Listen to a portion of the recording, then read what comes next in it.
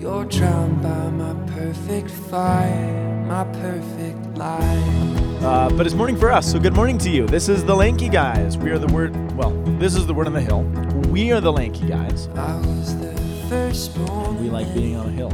It's okay. I'm not trying to make too, I don't want to connect the dots too much because the analogies break down. But, this is what the apostles are kind of like. There's Jesus and he's leaving us now. And we have to kind of figure out what to do while he's not here physically present anymore. It's not the same thing as our graduating seniors, but it's this human experience of like, okay, what do we do now? And God gives you the grace to move and do stuff. So that's my little intro into the ascension of the Lord. Oh, yeah, we got to say the readings. Okay, Acts 1:1, do it. 1:1:1. 1:1:1:1. Our responsorial psalm is Psalm 47, verses 2-3, 6-7, and 8-9. But regardless, I think most people will hear option 1. That's right. And It's probably safe. So then we go into our gospel. Mark chapter 16, verses 15 through 20. We're finally out of John for a little while. It's good, man. Do you not like John? Dude, I do John's like your John. favorite. John's your boy. No, dude, Mark's my boy. Mark's your boy? I thought Yeah. John's your boy. Yeah, but you're more John-ish. Dude, You're more everybody, Johannine in personality. everybody says that, man. But John just he's super lofty, man. He says stuff twice, and I don't mean to diss. No, I mean it's beautiful. But everybody's favorite is John. I can't be everybody's. I'm a He's not my favorite. contrarian. He's not my favorite. Who's your favorite? Probably Matthew. Okay, if I'm going to be honest, I'm going to say Luke is my favorite. I've always said it's Mark, but I can't say it's Mark because you literally just said that. Okay, the reason. So if all things were being equal, my favorite's Mark. Okay, all things being equal, my favorite's Luke because Luke gets the short end of the stick. He does, in my opinion. but he has the most unique out of the synoptics. He has the most unique stories. He does. But you know why? Why? Because he wasn't. You remember, he wasn't an apostle. Right. He hung out with Paul for a long time, but I also think that Luke in particular sat at the feet of Mary. So you get it from not just Paul's point of view, but Mary's point of view. Right. Which is why you get all of the infancy narratives and the Annunciation, the Visitation, the Magnificat. all of this stuff, because he's getting it straight from Mary. Right, because So he's it gives living him a in different Ephesus. flavor. Yeah. So I can see why you would love that. Yeah, and I like people whose name are Luke as well. Do you? Yeah. How many do you know? I mean, I can only think of one. Yeah, that's me too. I think it's different Lukes, I bet. Who's your Luke? Luke Hicks. Oh, Luke Hicks. Yes. I can think of 2. Okay. Sorry. My mind went to Luke Weedle. Oh, I So like shout Luke out to Weedle. all the Lukes we know. There, I know too. Yeah. Yeah. Okay. All right. Let's see. Acts chapter 1. After chapter 1. So this is literally the first line, the first words, and the first lines of the Acts of the Apostles. Speaking of Luke, who is of course the author of both the Gospel of Luke and the Acts of the Apostles. Acts of the Apostles. I'm sorry, I'm not sick, but my allergies are exploding. So I me apologize too. to all of you having to listen to my phlegmy voice. Yeah, I'm sorry too. Thanks, man. Thanks for pointing it out. Now all I'm going to hear is the phlegm. All phlegm all the time. In the first, what was I just saying? So Acts of the Apostles is, of course, volume 2 of Luke's 2-volume set, right? Of Right. Jesus and Friends, volume 2. Exactly. It's like the Two Towers. It's sort of like, is it? Just kidding. That's Okay, no, it's not. I didn't read the 2 Towers. Did Don't you read, look at me like Did that. you look at I'm still Lord a of the Catholic. Rings? You Oh my are. gosh. Oh my gosh, it's like the greatest work of Catholic fiction that has ever okay. been. Yeah, I've been hearing this argument for years. It makes me not want to read it when people do that. Dude, Like, you're a terrible Catholic unless you've read the 2 Towers. Hey, I'm sure it's awesome. Guess And what? I'm gonna get all the angry email. I'm gonna have to edit this out because I don't have time for that email. Okay. Okay, in the first book, O Theophilus, I dealt with all that Jesus did and taught until the day he was taken up. After giving instructions through the Holy Spirit to the apostles whom he had chosen, he presented himself alive to them by many proofs after he had suffered, appearing to them during 40 days and speaking about the kingdom of God. And he met with them and he enjoined them not to depart for Jerusalem, but to wait for the promise of the Father, about which you have heard me speak. For John baptized with water, but in a few days you'll be baptized with the Holy Spirit. Then it goes on to the actual ascension. But I started by reading that because that's Luke's version of last time on Friends or whatever, right?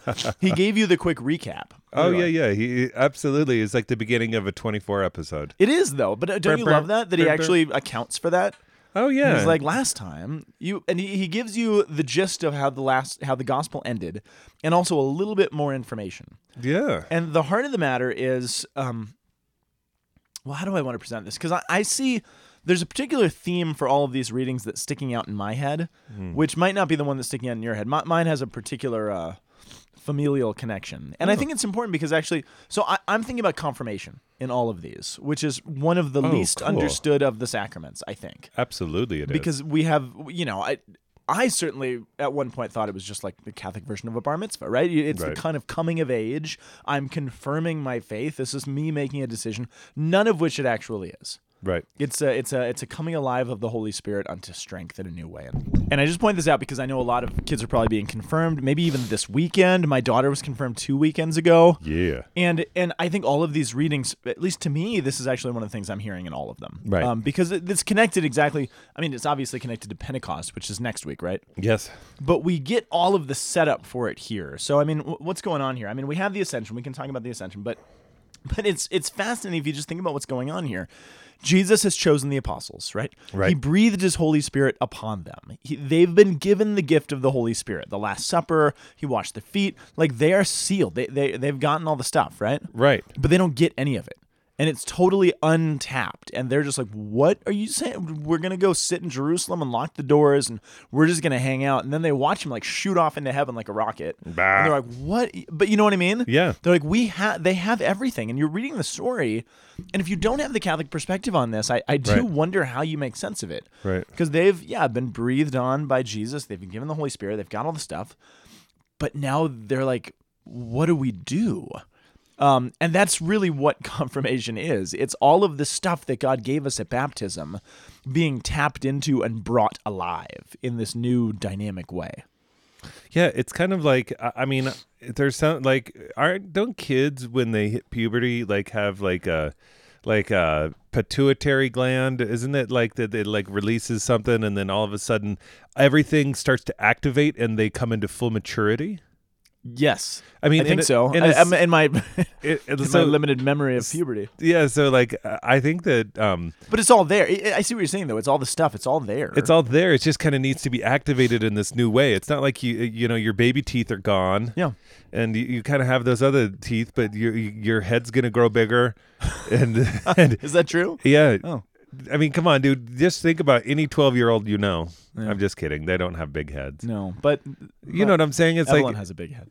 Evelyn does have a God big bless head. that head, though. Oh my goodness. But the that's best. actually kind of what Jesus is even saying. As he's about to ascend into heaven, he gives them basically the itinerary for what's going to happen once this Holy Spirit does get activated. He's like, you're going to go, you're going to be my witnesses, which means martyrs, my martyria, in Jerusalem and Judea and Samaria and the ends of the earth. And he's saying all the things that they're going to do. And I wonder what's happening Yes. in their heads at that point of like, how are we going to do? Like, where are we supposed to go again? Like, what now? Huh? And then as he's saying it, he shoots off into heaven. Mm-hmm. And they're like, wait, you just told us all of this stuff. And I don't, and actually, I think I'm having a hard time saying all this without tying it back to the gospel. Yeah. Which is where Jesus gives a lot more stuff where you're like, what are we going to do? Yeah. But it's because they haven't, at my daughter's confirmation 2 weeks ago, Father Michael Carville, who's at Nativity, he gave a phenomenal homily, and it's third graders that are being confirmed here, and I Yeah. think there were some high school kids too. We're still transitioning in our diocese, but he gave the best homily, and and it was perfect for the crowd and the audience and the kids. But it was about the movie The Incredibles, if you saw that. Yeah. Which is about this family, right, who has these superpowers that have basically been lying dormant in them. And it's the movie's all about how they have to figure out how to use these superpowers that they already have. Wow. And they're clumsy and it's kind of weird and they're, just trying to figure this out. But it was such a great analogy. Wow. And again, it was such a great analogy again for kids to be like, oh yeah, no, that I'm always looking for good analogies and things I can steal from people. Yeah. But I'm like, that's it. That's exactly it. And that's what Jesus is telling them here. He's like, you have superpowers and you're going to do all of these things, but you don't understand how to use it yet. You will when the Holy Spirit comes, he says. Right. But you don't yet. And this is actually the beautiful part about what the ascension is like Jesus ascends to heaven. Where does that come from? It comes from a relationship. It actually comes from the fact that Jesus Christ, at the core of his being, has now adopted our humanity. So like you can look at the angels, and the angels, what are the angels? They are all their own specific species. Yes. So we can say angel, but what we mean by angels, we mean a whole genus of creatures. Is that right? Is it, yeah, genus, species. Genus, family, phylum, kingdom, species. I can't remember my taxonomy, but basically it's like just as I mean, we're a species, human species, Right. Whereas each angel in and of themselves is a species. Yeah. So they all love God and they're adoring him, but Jesus takes on our species. We in some ways actually exist as a single entity That's right. because we are all humans. And so In a certain sense, yeah. I mean, you're not human by that Come on, comment, man. punk. That's not what Come on. I meant. Oh, I didn't I'm mean only we're human in a certain after sense. all. Oh, for I'm Pete's only sake. human after all. So don't put your blame on me.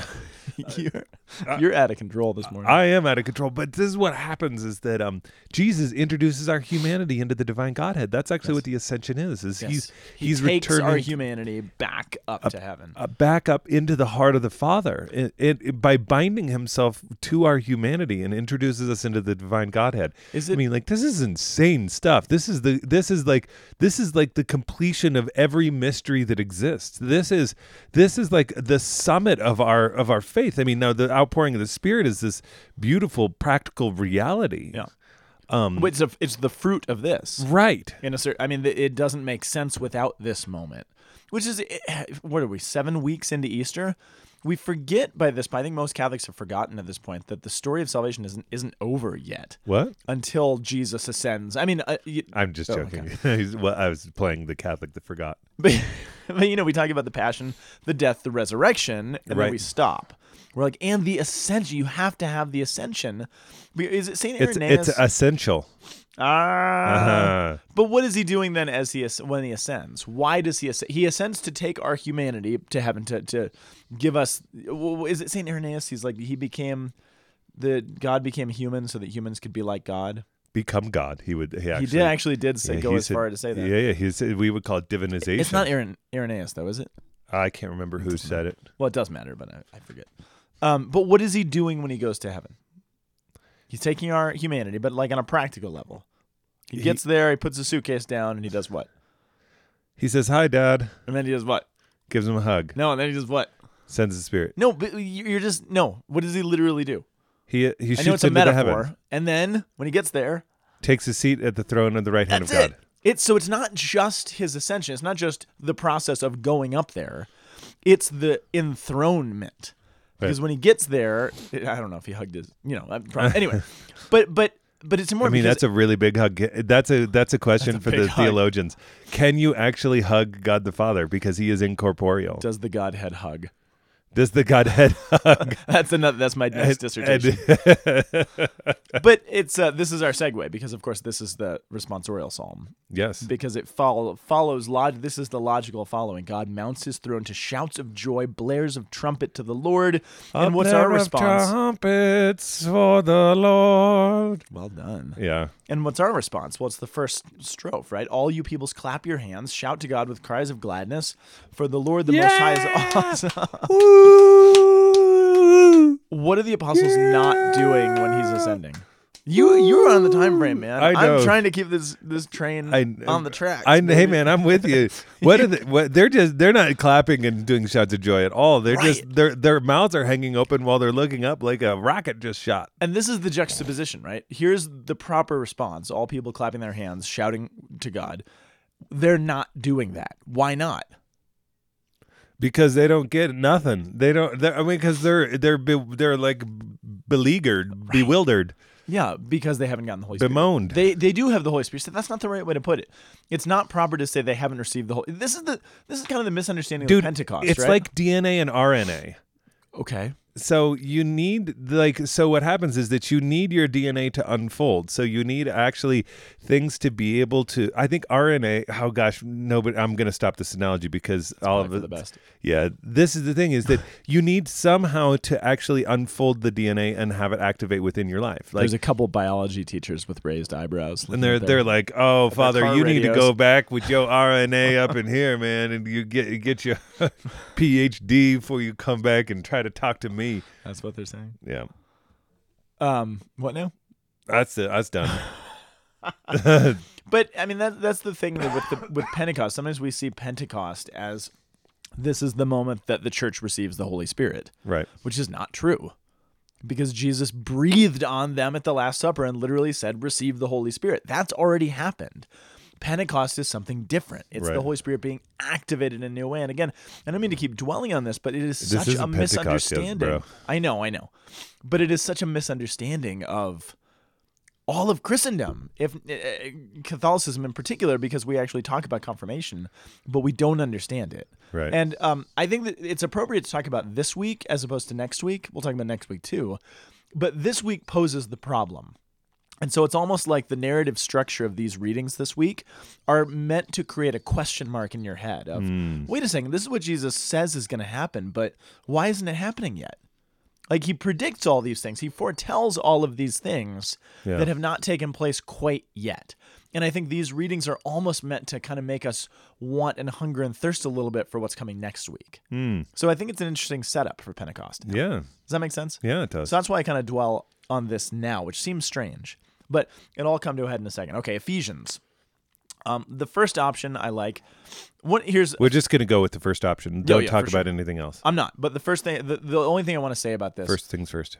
Paul in the letter to the Ephesians, after kind of his normal hello, goodbye, his greetings, the formalities, he launches into this long prayer, blessing, barakah, that he prays that scholars hate secular scholars hate the book of Ephesians because nobody knows exactly where Paul's opening prayer begins and where the formal letter begins, or where the prayer ends and the formal letter begins. That sounds like a lot of seminarians that I actually have conversations with. You're not quite sure where what begins and what ends, man. But it's beautiful because his teaching and his pastoral advice should not be separate from his prayer.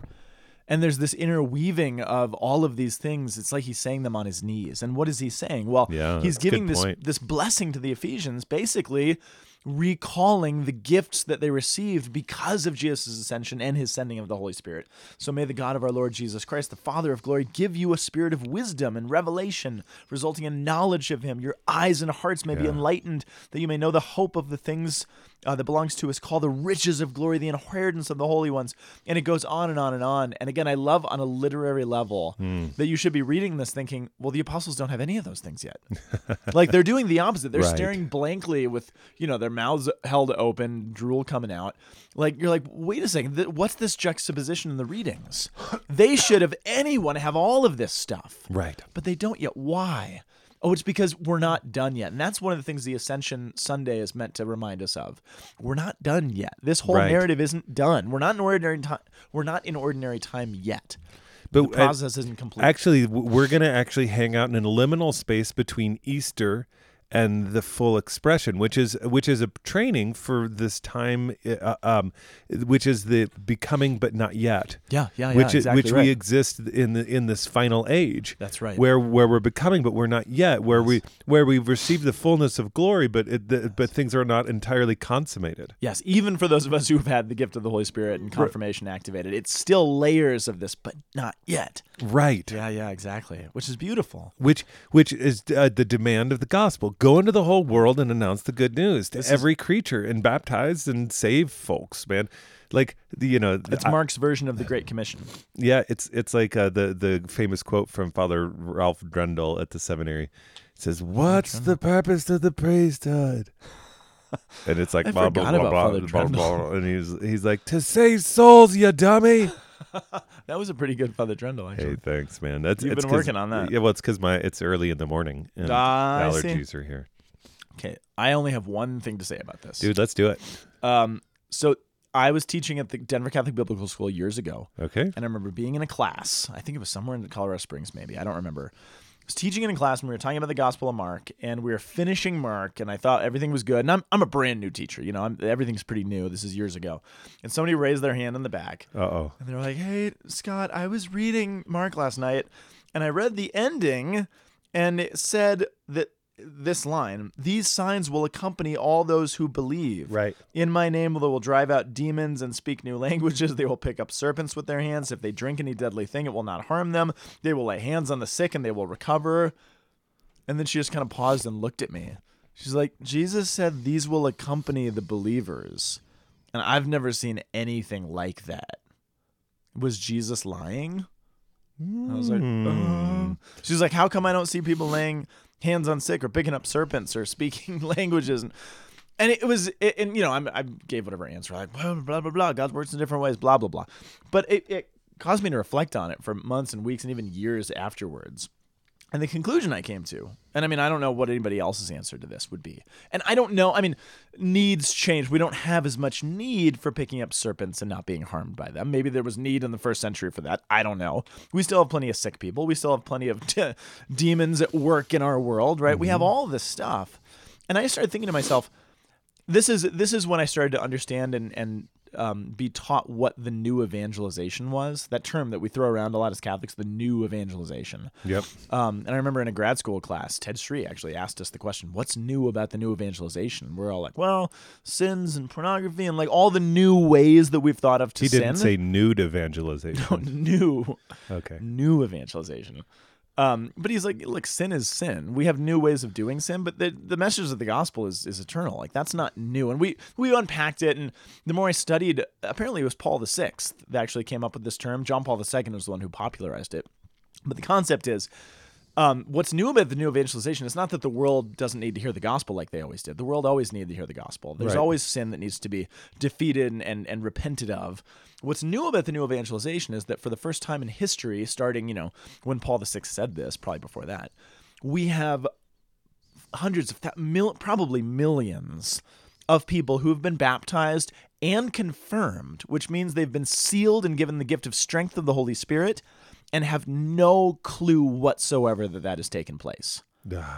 And it was this question of, what do you think the world would be like if half of the Catholics in the world knew the sheer strength of the gifts that they've been given and have Right. access to? We're all like the Incredibles, that we have access to these superpowers, and no one has any clue that that's happened to us. Right. Half of the Catholics in the world who had any clue that we have basically Holy Spirit superpowers.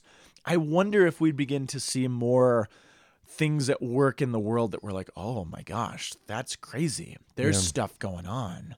But as it is, we have these untapped reservoirs of grace walking around in our lives. This is why I love groups like Focus and the ministries that we see. Community liberation and yeah, but Focus and all of these things. But I remember in my Focus days, going around and ministering to college students, and I love finding out the ones that were baptized or confirmed or both, right. and how actually remarkably easy it was to just kind of tap into them and be like, "Do you realize what this is?" And they're like, "I didn't, but I do now." Right, and then it was they almost like shooting fired ducks in a out. barrel. Yeah, it was just like I didn't realize how easy. It's not easy. It's hard work, but I was always shocked at how relatively simple it was for someone who has an untapped reservoir of grace to be like, "Hey, do you realize what's inside of you?" They were like, "Oh, Yes. let's go." And then you see them go to confession after having not gone since right before they were confirmed. Right. And now all of a sudden they go to confession and they're these They're lit apostles set out into the world. Right. Like, because this is the thing is I've seen all of these things, drinking deadly things. We drink Red Bull every week and we're not harmed.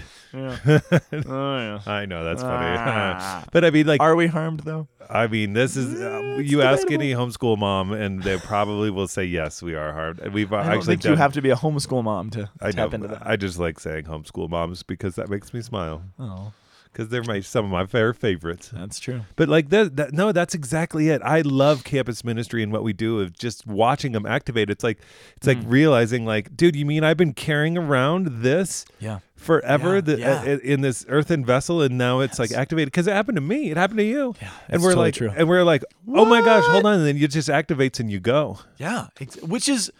That's what Jesus is getting at. Yes. It's like that's what's supposed to happen. So And that's why Paul VI and John Paul II and Ratzinger and now Pope Francis are all like, guys, this is a huge deal. Like we need to Right. evangelize everybody who has never heard of this. Yep. But if we just started with the people who did, then we've really got something going. well, happy Mother's Day to all of you. And, Happy Mother's Day. and Ascension, Thursday, Sunday. The novena goes between Ascension Thursday and Pentecost. And so in a certain sense, we're all in a novena right now, We are. specifically asking for God to activate the gifts of the Holy Spirit in those whom it's been given to them and they do not yet know that they possess this gift. That's right. That's So absolutely right. may it unfold like RNA and DNA. May it unfold like the Pituitary Invincibles. glands. Pituitary glands. May you have all the metaphors of activation. Activation. I don't even know what that is, man. It's good. like, It's all like good. no, dude. It's like adding hardener to Aggregation. resin for epoxy, dude, and then it just sticks. Come on, this any 2-part thing, man. Just like Absolutely. come up with your analogies, your metaphors, your synecdoches, your metonymies, dude. Like make it happen this similes. week with your stuff. Absolutely. And We- then shoot your prayers up to heaven like Jesus. Yeah, and launch rockets. Always launch rockets. Always launch rockets on Ascension Sunday. Okay. We love you guys. We'll see you next week. Okay. Thanks. Bye. Bye-bye. The Word on the Hill is a production of the Aquinas Institute for Catholic Thought here in beautiful Boulder, Colorado. You can find us online at lankyguys.org. You can also find the Aquinas Institute at thomascenter.org/AICT. Thanks so much, everybody. We'll see you next time.